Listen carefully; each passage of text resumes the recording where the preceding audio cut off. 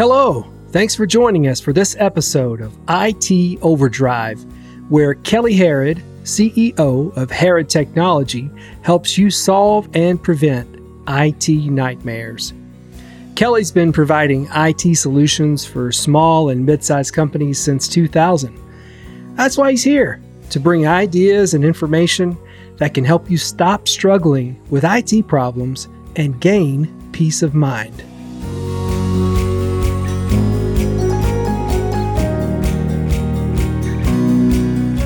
We actually had a case earlier this week where we had a client and they got phished. They got an email from, it looked like, one of their officers in the company. And the interesting thing was they had been emailing with this officer about a particular product sale they were working on with a client. And the officer emailed the salesperson and said, hey, this client's agreed to buy. Please send them wiring instructions so that they can send over money to purchase our product. And here are the wiring instructions. And so the sales guy said, sure, I'll send that right over. He forwarded that to his contact that he had been working with. And that contact sent it to his accounting group, who then tried to send $140,000 back to my client. Wire transfer. Thankfully, their bank called them and said, this looks a little fishy. Can you verify the number? So they went back through the trail back to my client, who went to the sales guy, who went to his officer, who said, nope, never sent that to you. Don't know what you're talking about. After digging into his email, found that he had opened up an attachment from a source of which he didn't know, had installed some virus, some malware on his computer, and people had been able to get in. The interesting thing they do here is they get into your email, or they got into his email, and this is typically how it works, and they set up forwarding rules for anything to do with wire transfers, bank accounts, anything financial, where it never hits your inbox and gets forwarded to them automatically, all in the background, and then the email gets deleted. So that person never sees it, never even knows it was there. And then they can substitute, they'll pull that wire transfer info, they'll substitute a form with letterhead, with the correct email addresses, with the correct names, and obviously incorrect wiring information, and email it out. So we had to go in, lock down his account, clean out the rules, change the password, and basically say, hey, don't do that again.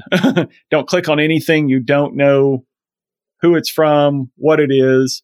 Call them, make a phone call first and verify that this is from who you think it is. Interesting thing is we had tons of security systems in place for them. We had a spam filter, we have antivirus controls, firewall, and they were obviously not very happy, but there's nothing out there, and this is even at the enterprise level. Obviously, we see large companies being hacked. Seems like on a daily basis, somebody's hacked in and stolen credit card info or, social security info or customer info. There's nothing out there that is 100% secure. Nothing. Everything out there, no matter how expensive, no matter if it's for a large corporation or for a small business, there's nothing out there that is 100% foolproof that will stop every single thing coming through. So some of the responsibility does fall on the end customer and the end user to be knowledgeable on what they should and shouldn't do. We do a lot of training on this. We send a lot of videos to our clients. There's specific training on phishing and how not to be phished that we we hope that our clients watch. We send it to them. Obviously, some of them don't watch it, but some of the responsibility falls on them to know, this looks fishy. I don't know this person, or I know this person, but I wasn't expecting this attachment. Just, to have some common sense and pick up a phone, send a separate email. Did you mean to send this? Typically a phone call is better, because if that account that person's email has been hacked, they may not ever even see the email. So we request that they make a phone call and just verify. So in the long run, it'll cost you a lot less. And like I said, again, thankfully their bank caught it, shut it down. Otherwise, they would have wired out $140,000 to an overseas bank account.